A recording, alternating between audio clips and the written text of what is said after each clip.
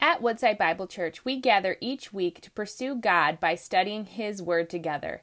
Today, we invite you to join us in our message series and dive deeper into what God's Word has for us today. We are in Luke chapter 4. Luke chapter 4. That was Matt. He's our director of stewardship. He's doing a great job just helping us all just learn to be better stewards of the funds and the resources that God has given to us for kingdom advancement. It's been wonderful to hear just from so many of you about the impact that the generosity series had on so many of you. I love that the Word of God truly is living and active in our church family. We have a survey coming your way. It's coming this Tuesday, and so just be on the lookout for it. It's going to come from a company named Campos on behalf of Woodside. If we have your email, you will get this email from us. We're just trying to hear from you so we can know how to better serve you, just how to continue to grow as a church family. And so it may end up in your junk folder, so please check there and fill it out for us. We want to hear from you. Last week, Pastor Jonathan began our new series, Habits, and he talked to us about the spiritual discipline of serving. So important. He laid out a wonderful vision about us reversing that 80-20 rule. You've heard it many times, 20% of the people do 80% of the work. And he said, let's reverse that. Let's have 20% of the people at the church at any given time not doing anything in serving because of a life circumstance. That happens to all of us. But let's have the other 80 of us serving at all times. Beautiful thing. So I want to give you 3 ways that you can sign up to serve in July. We have a table out there where you can get more information. And so the first one is the CareNet Walk for Life throughout the Detroit Zoo. And so this is July 24th. CareNet is one of our partners in ministry. They work to provide resources for women and families and those who have a hard time understanding or seeing the value of an unborn baby's life. And so we've done work with them through the years. They have a wonderful ministry. Join them. If you care about this, about life, join them in this walk. Also, we have a summer serve coming up. We did a spring serve a couple of months ago. And so now we're doing this. A couple of months ago, about 100 of you came out. It was wonderful. We're doing that again. But now it's the summer. So it's spring. Summer serve. And but we're going to be serving again with some of our partners throughout the community. And so July 28th, it's for the student ministry. It's a Wednesday. And so if you have a child in middle school or high school, we're inviting all the families that have students to sign up for that. They're going to be serving in Angel's Place, which helps take care of adults with disabilities. It's a wonderful work. And then on July 31st, which is a Saturday, maybe others of you can sign up for that day. We're going to be serving again with Shiloh Detroit, serving with Community Housing Network that helps lift people out of homelessness and poverty. So would you just go, we have a QR code in the back or in the lobby that you're going to find that you can just sign up to help us have a great turnout for these opportunities. The last one that I want to give you is so important, and this one needs all of you because it has to do with us being able to do church here every Sunday. So I want you to just ask yourself one question, okay? If on Sunday mornings, and there are 52 of them each year, if on Sunday mornings you don't preach or sing or play an instrument or do the tech work back there, or you don't serve coffee or teach the kids or say welcome out there in the lobby, if you don't do any of those things, you simply come in, sit down, drink coffee, listen, and then leave, I want you to ask yourself this one question. What would happen to our Sunday services if everyone else did what you do? We would not have services. We could not have them. We need you. Now, the good news is that people are coming back to church. Our attendance is getting very close to what it was pre-COVID, which is awesome, as it should be, because if people are not back yet, I don't know what they're waiting for. But it's a great thing that people are coming back. That's the good news. The bad news is that we're still operating, listen to this, with about half of the volunteers that we had pre-COVID. So the church is getting back to where it was, but the volunteers are lagging behind. Now, they have volunteers that have been holding us together for the last year. The Lord bless them. They're sending their rewards ahead to heaven. I don't feel bad for them. They're going to have an ocean view in heaven. That's all good. but we don't have enough, okay? So we need you. So I want to invite you to help us build your church, okay? Build your church. So here's where we have the needs. These are not the only places where we have need, but these are the biggest ones. We need 60 volunteers for kids. Right now, we're operating with about 50. And we have a ton of babies that are, as you always know, we're very active in this church, so they're being born. And so we need 60 more volunteers for kids. We need 44 more for hospitality. Not 43, not 45. Jonathan's math is very precise. We need 44, okay? So right now we have only 36. And for worship, and that's people who have skill up here or back there, we need 20 more. I know that there are many of you that are not doing anything on Sundays. And I don't know why that is. You know that. All I'm saying is we need you. Now, what I love about our church family is that when we see a need, we rise up to meet it. I've seen that in the last 5+ years that I've been here. It's been beautiful to watch. So here's what we're going to do. We're going to pray. And I'm going to invite you to join us in praying to the Lord to move us and to move you to love Jesus in such a way that you want to build his church and that you know that Sunday matters greatly. So that's the first thing. We got to start with prayer because the Lord is the one who provides the workers. So could you all join us in that? Yes? Okay, good. That's the first thing. The second thing is in the upcoming weeks, we're going to keep showing you this slide. Because sometimes people say, hey, I want to serve in my church. I just don't know where the needs are. They are right here. So we're going to keep them before you so you can also see how those bar graphs are changing and how we're getting closer to the goal because we all need to own this, okay? So you'll keep seeing this. And third, you're going to see throughout the building, if you go to the bathroom, they're in the bathroom. But everywhere, you're going to see this poster that says, build your church, sign up to serve. And then it gives you that QR code. You can just scan it, and in 2 minutes or less, you can sign up to serve. So you cannot miss it. You cannot be like, where am I supposed to sign? No, it's everywhere around you. It just says, build your church, sign up to serve, okay? So, you guys, listen, COVID took a swing at us, depleted our resources. Let's swing back. Amen? Okay, Luke chapter 4. Let's go to the Lord in prayer. Our Heavenly Father, I pray that you would give us hearts that long to serve, not to be served. Father, hearts that want to build the church, that treasure what happens here every Sunday. Lord, today we have such a joyful text before us. Could you prepare us to receive it with joy, to experience joy, to enter into your joy, even when life is hard. And we must be sorrowful, yet always rejoicing, which you alone make possible. So come, Spirit of God, be our teacher. Do what you alone can do. In Christ's name we pray. Amen. Luke 4, verse 17. And the scroll of the prophet Isaiah was given to him, that is Jesus. He unrolled the scroll and found the place where it was written, the Spirit of the Lord is upon me, because he has anointed me to proclaim good news to the poor. He has sent me to proclaim liberty to the captives and recovering of sight to the blind, to set at liberty those who are oppressed, to proclaim the year of the Lord's favor. And he rolled up the scroll and gave it back to the attendant and sat down. And the eyes of all in the synagogue were fixed on him. And he began to say to them, today this scripture has been fulfilled in your hearing.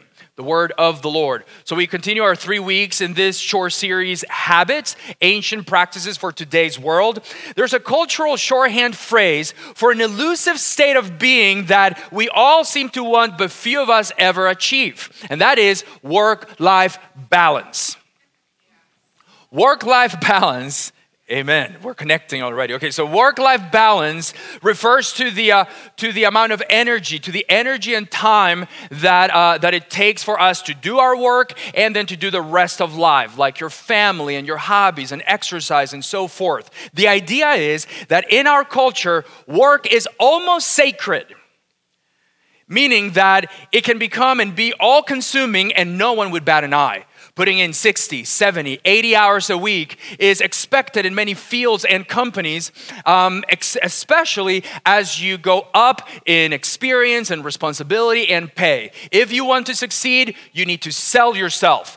Give the best of your time, the best of your energy to your work. Now, work-life balance advocates who try to look at life more holistically, they look at that picture and they say, if that's the price of success in America, then the price is too high. Are we living to work or working to live? Which one is it? Is the tail wagging the dog? You see, there are more important things in life than professional or material success. Things like meaningful conversation and time with friends. Things like investing in your children or supporting and enjoying your spouse or doing things for others like we're doing in the summer serve.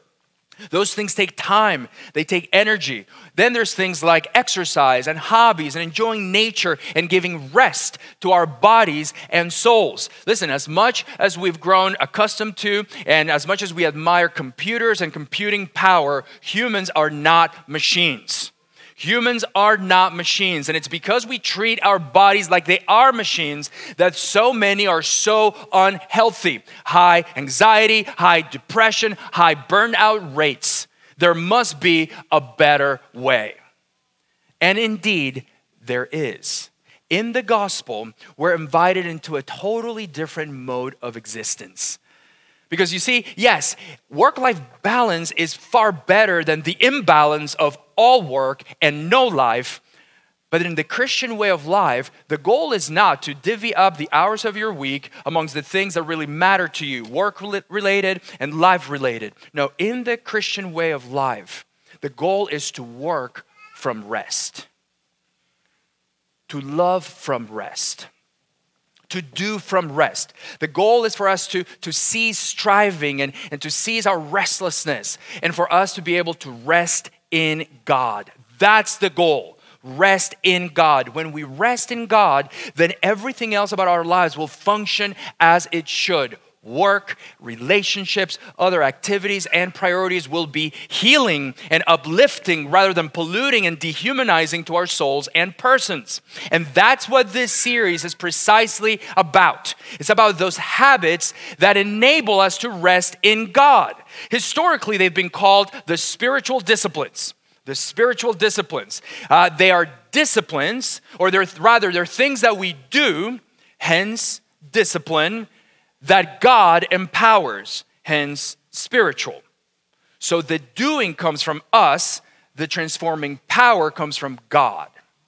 And so in these 3 weeks, we're looking at 3 of those disciplines that allow us to rest in God, but we're also creating curriculum for our life groups so that in your groups, if you choose to, you may be able to study a number of these habits, a number of these disciplines. Habits like praying scripture, fasting, scripture study, simplicity, solitude, submission, service, confession, guidance, celebration, Sabbath, and generosity. So this curriculum will be available in the fall. And hey, you as a group may decide to look at a number of these. I would definitely encourage you to do that.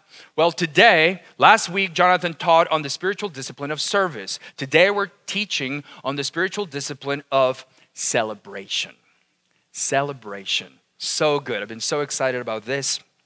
We're kind of at the end of the spectrum from Lamentations, right? So we're going to talk about celebration. Celebration is joy personified.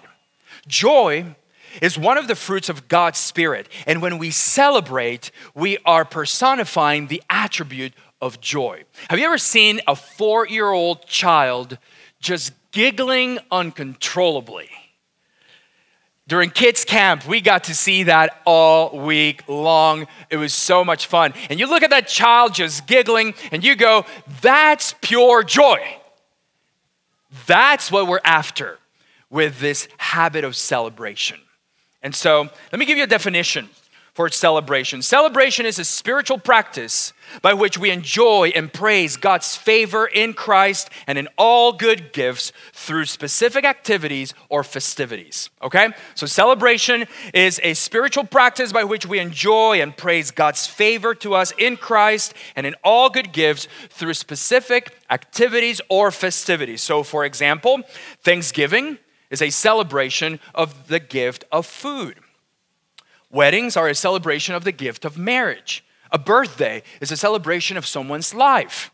Christmas is a celebration of the birth of Christ. Easter is a celebration of the resurrection of Jesus. But we don't have to wait for these significant festivities. You know, you can celebrate job promotions or conquered sin or a devoted friend. Last night, one of you threw a party for his spouse's 30th birthday and he went all out. I mean, all out, band and food. I mean, it was amazing. It's like they were getting married all over again, but it was so good.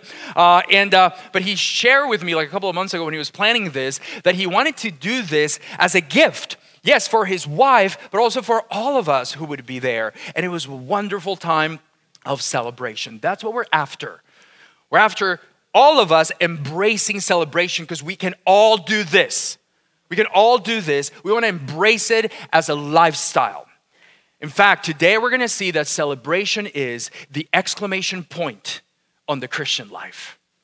Celebration is the exclamation point on the Christian life. So we're going to look at how celebration figures in the ministry of Christ. We're going to look at some examples of that, and then we're going to look at a lifestyle of celebration. So we'll begin with the reason for celebration. Read with me one more time, Luke 4, verse 17. And the scroll of the prophet Isaiah was given to him. He unrolled the scroll and found the place where it was written, "The Spirit of the Lord is upon me, because he has anointed me to proclaim good news to the poor. He has sent me to proclaim liberty to the captives and recovering of sight to the blind, and to set at liberty those who are oppressed, to proclaim the year of the Lord's favor." And he rolled up the scroll and gave it back to the attendant and sat down. And the eyes of all in the synagogue were fixed on him. And he began to say to them, "Today this scripture has been fulfilled in your hearing." This passage is significant because it marks the beginning of Jesus' ministry as narrated by Luke. So what's happening here is that Jesus goes back to his hometown, Nazareth. There he goes into the synagogue on a Sabbath day, as was his custom, and he stands up to read the scriptures. And as he does that, they hand him the scroll of Isaiah. They had different scrolls for different prophets and scriptures. And he specifically finds the passage, which is Isaiah 61. That's what we call it. Where this is written. And that passage he finds there is pointed for our purposes for three reasons. First, the Messiah's mission is good news. Look at how the Messiah's ministry is being framed. He says, the Spirit of the Lord is upon him. He's got this anointing for a specific purpose. What's the purpose?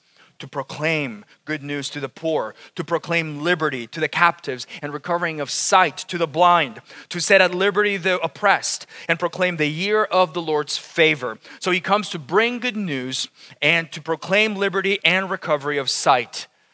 Second, the Messiah's mission is for the destitute.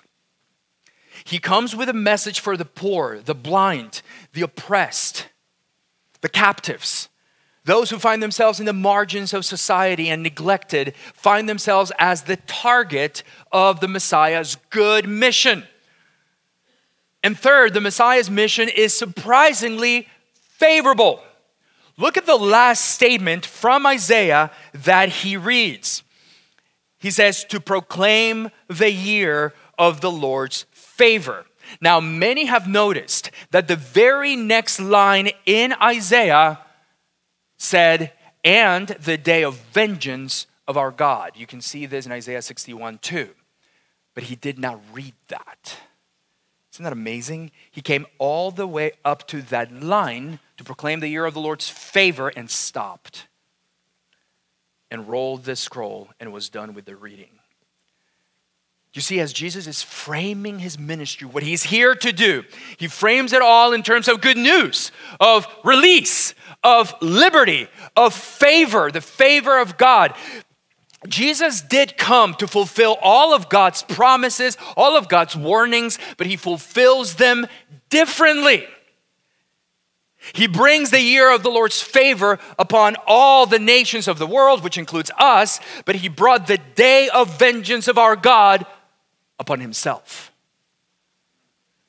God's righteous vengeance over all wickedness, human wickedness, fell on Jesus on the cross. Don't miss that he came to proclaim the year of God's favor to us, but to bring on himself the day of God's vengeance. Amazing. And so he finishes reading Isaiah, which anyone else that day in the synagogue could have done, although not with the foresight to stop short of that statement on vengeance. But then he says something that no one else there could have said. He rolls it up, hands it to the attendant, and sits down. And the eyes of everyone, it says, were fixed on him. And then he says, today, this scripture has been fulfilled in your hearing. Amazing. You see, Jesus has come to bring God's long-awaited favor to humanity. He came and he began the reversal of poverty and blindness and oppression and replaced them with fullness of God and light and freedom. He came and he ushered in a new age. His words from Isaiah actually borrowed from the year of Jubilee that was announced in Leviticus 25. The year of Jubilee for Israel was a year of release. After 7 cycles of 7 years, so 7 times 7, that's 49. On the 50th year, Israel was to have a year of Jubilee, a year of release. Release from debt, release of slaves, release of land back to its original owners that had perhaps gotten into hard times and mortgaged it or whatever. But just imagine the joy in the year of Jubilee. Just imagine having all your debts canceled. So good. That's what Christ came to announce. This is why he emphasizes liberty. I mean, I think of a picture, we've seen this in many movies, right? When someone has been in prison for a long time, and they've shown us how hard it's been, and but then finally they're out. There's always that shot with the prison behind them, and they're out, and they're facing the world. And it's that picture of, I am free. No more oppression, no more condemnation, no more captivity, liberty. That's the overture of Christ's ministry. That's how he begins. That's how he frames it. And then he sets out to do precisely that, to heal the sick, to restore sight to the blind, to feed the poor, to teach the oppressed minds of his people. And the result is joy. Joy. The accent is on the joy that his very own presence brings. That's the joy that we have. And it's why the angel says to the shepherds when he's announcing the birth of Jesus, I bring you good news of great joy that will be for all the people. So good. And so now that we've looked a little bit at the flavor, the character of the ministry of Christ, let's look now at how that ministry unfolds and how much celebration is a part of it. Because remember what we're after. We're after celebration. We're after this habit of celebration being a part of our lives, a lifestyle. We're going to celebrate because of the good news of Christ. So here are some examples. Examples of celebration. Remember, celebration is the exclamation point on the Christian life. Here are some examples. We're still in Luke chapter 5. Jesus calls Levi to follow him. Levi, who was a tax collector, he leaves everything behind and follows Christ. And then in chapter 5, verse 29, Luke says, and Levi made him a great feast in his house. And there was a large company of tax collectors and others reclining at table with them. So when Jesus calls Levi to follow him, he throws this big feast, this celebration. Now, who throws the party? Levi does. Who's the party for? Well, it says there, Levi made Jesus a great feast. So the feast is for Christ. But there were many others, tax collector friends of Levi's, who are in attendance. So the party's also for them. Now, what's the occasion? Well, it doesn't tell us exactly the occasion, but just the fact that Jesus has come into Levi's life is reason enough to celebrate. And by the way, this is something that you can do. If Christ has come into your life, throw a party. Throw a party and invite many friends that will benefit from what's happened in your life, what's happening in your life. Well, while the party's going on, as usual in the gospel, some of the Pharisees are not happy. They don't like what's going on. They don't like that Jesus is spending time with these tax collectors and sinners. But they're also taking issue with the fact that Jesus' disciples don't fast. So they come to him, they say, hey, John the Baptist's disciples fasted. We have disciples and they fast. How come your disciples do not fast? To which Jesus replies in Luke 5:34. He says, can you make wedding guests fast while the bridegroom is with them? The days will come when the bridegroom is taken away from them, and then they will fast in those days. Okay, so what does that mean? Jesus casts himself as a bridegroom and his disciples as guests at a wedding feast. And what he's saying to the Pharisees is, you can't fast at a wedding.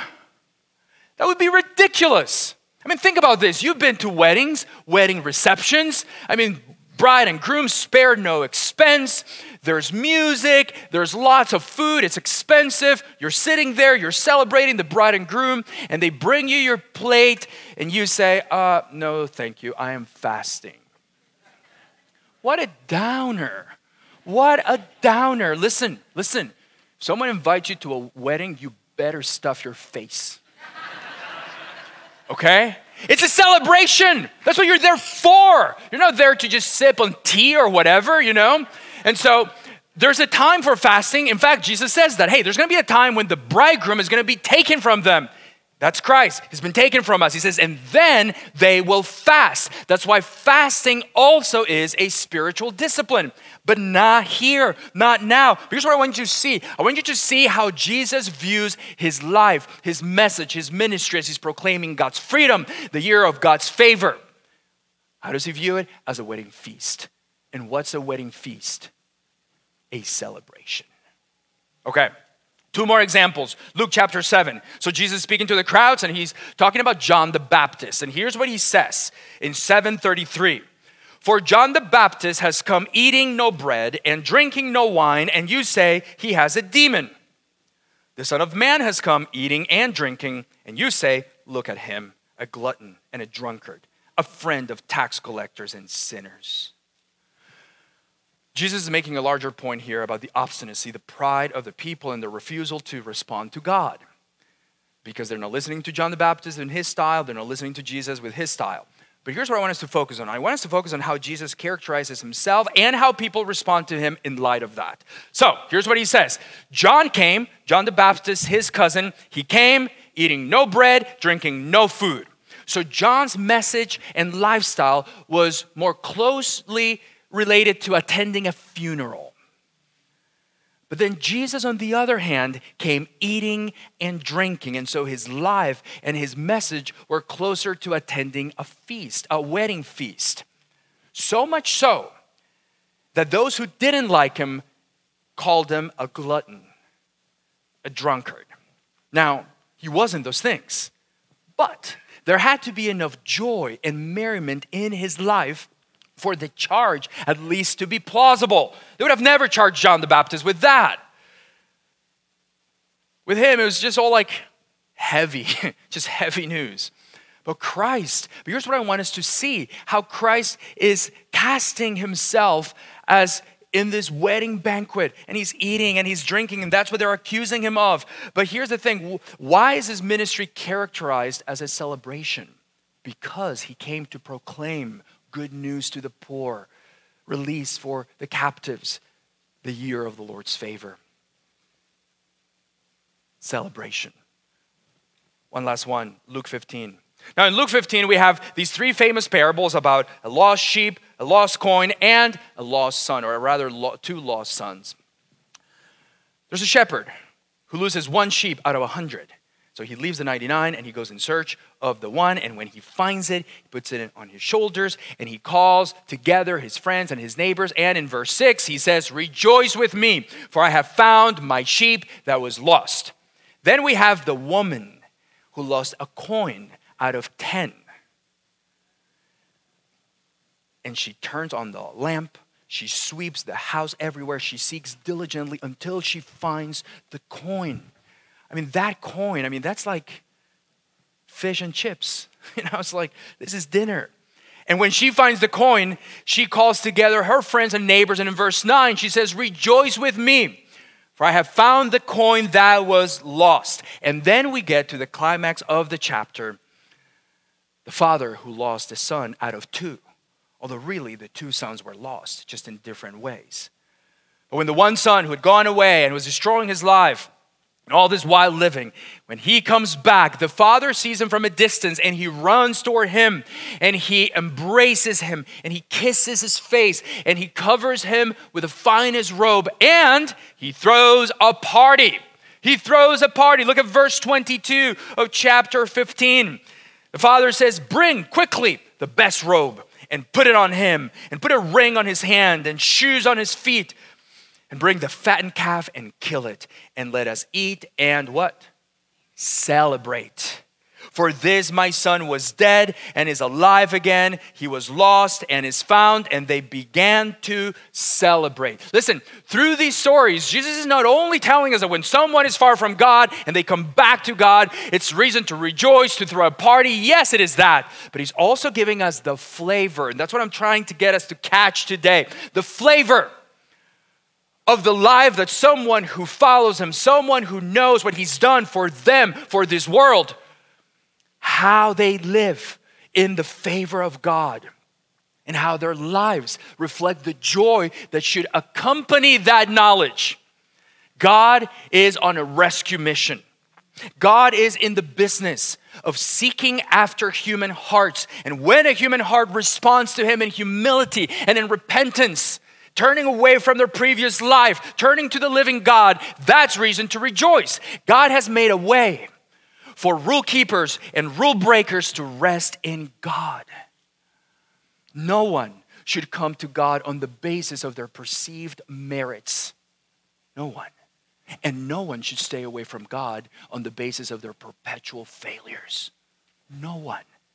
The Son of God came to earth to bring upon himself the day of the vengeance of our God so that he could drench us with the year of the Lord's favor.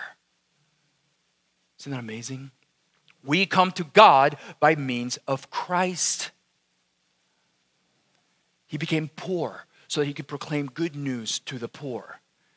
He became captive and oppressed so that he could proclaim liberty to the captives. And so we're able to cease, to stop from striving, to stop from our restlessness. We get to rest in God's word, in the death of Jesus, in his resurrection. And we receive with great joy the year of the Lord's favor, the favor that God has brought to us. We receive that fulfillment of that favor with great joy. And so we celebrate. So let me leave you with 3 implications for our lives when it comes to celebration in light of the good news of Christ and what we're learning here today. A lifestyle of celebration. First, celebrate the end of sin's oppression and the victory of our God. Celebrate. So here's what you're going to do in your life. You want to celebrate the end of sin's oppression and the victory of our God. We've said that celebration is the exclamation point on the Christian life. The Christian life does not end with a question mark. Okay? As if we were always seeking and never finding.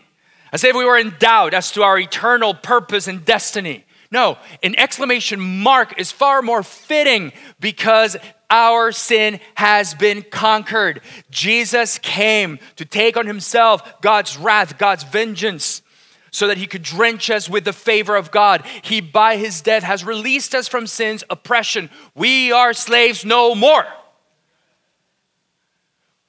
When God took Israel out of Egypt, following 400 long years of slavery, with the Red Sea engulfing their former Egyptian masters, sinking their chariots and horses like stones into the depths of the sea. The first thing that Moses and the people of Israel did on the other side of the Red Sea, once they were free, was celebrate. That's what they did. They sang, they danced. This is in Exodus 15. They said, "The Lord is my strength and my song, and he has become my salvation. The Lord is a man of war. The Lord is his name." Pharaoh's chariots and his host he cast into the sea, and his chosen officers were sunk in the Red Sea. The floods covered them. They went down into the depths like a stone. That celebration after generations of oppression at the hands of Pharaoh and his officers, little Hebrew children murdered, women abused, men cruelly treated and killed. Israel finally celebrates Egypt's demise. They're free. And so for us, Jesus came not only to proclaim the end of sin, but he went to that cross to bring sin down with him. That's what he's done. He didn't just proclaim it, he achieved it.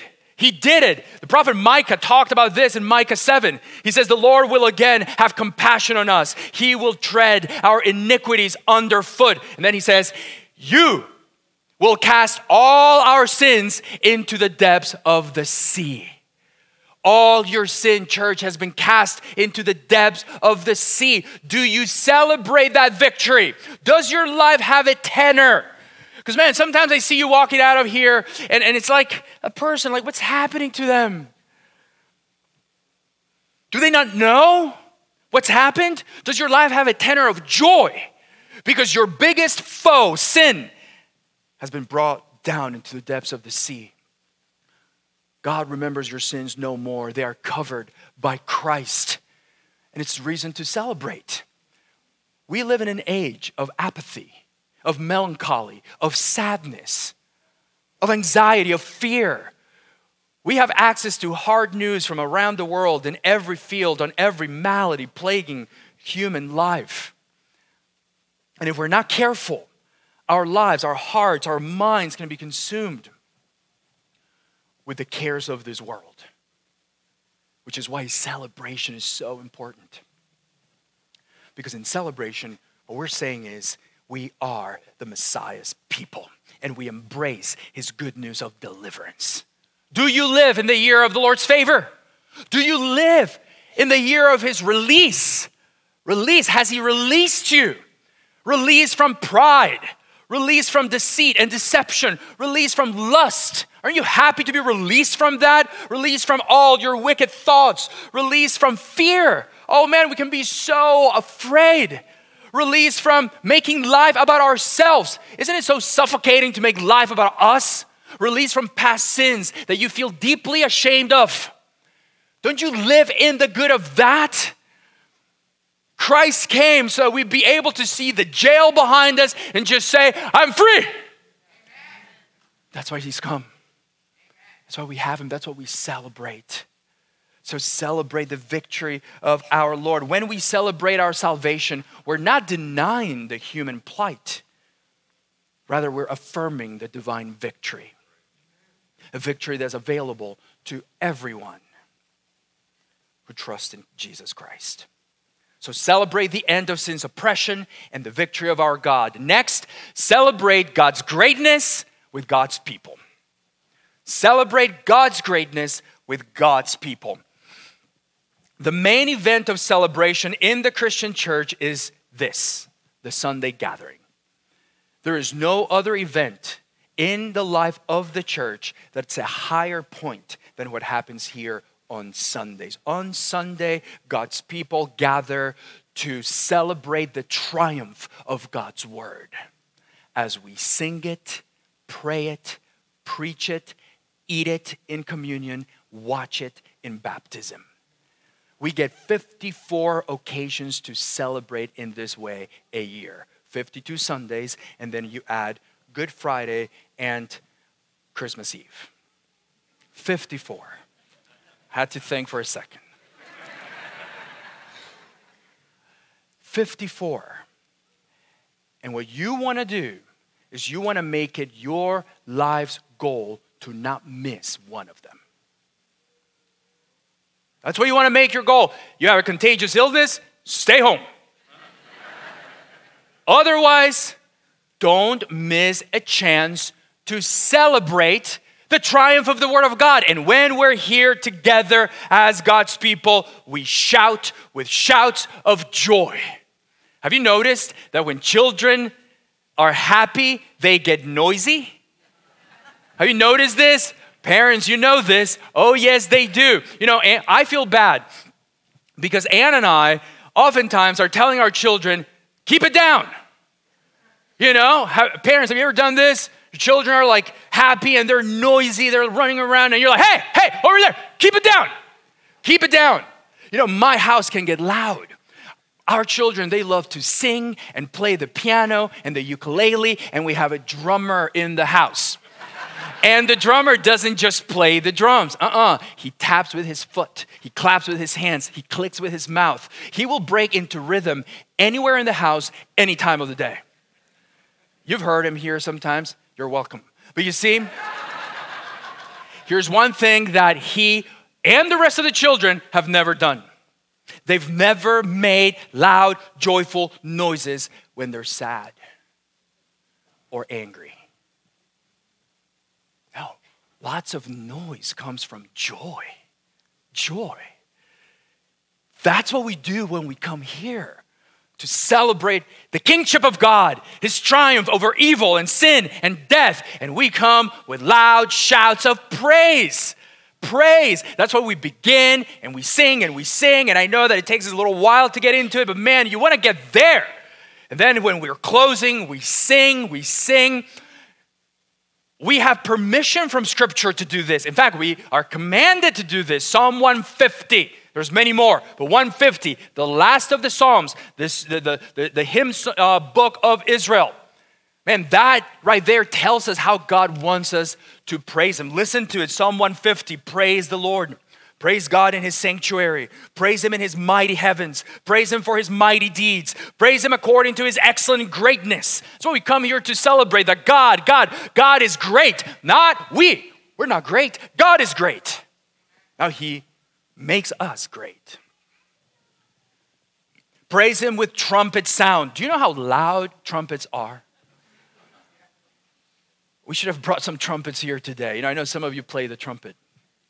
Praise him with lute and harp. Praise him with tambourine and dance. Praise him with strings and pipe. Praise him with sounding cymbals. Praise him with loud clashing cymbals, as if we needed help knowing that cymbals are loud. Let everything that has breath praise the Lord. Praise the Lord. Sometimes when we are here worshiping together, I'd like to not sing so that I can hear the congregation. And when you're singing with all your heart, and sometimes some of you are not singing with all your heart, but when you are singing with all your heart, it's my favorite sound in the world. I could die right then and there. It'd be so good. You know, we have 4 brothers in the congregation: Mark, Josh, Ian, and Matt. And they usually sit around here, not today. But they sit together and they sing loud and they're wholly present, and it's a sight to behold. Now 2 of them are moving away, so we need to replace this quartet. But it's an awesome thing. Listen, celebrate God's greatness with God's people.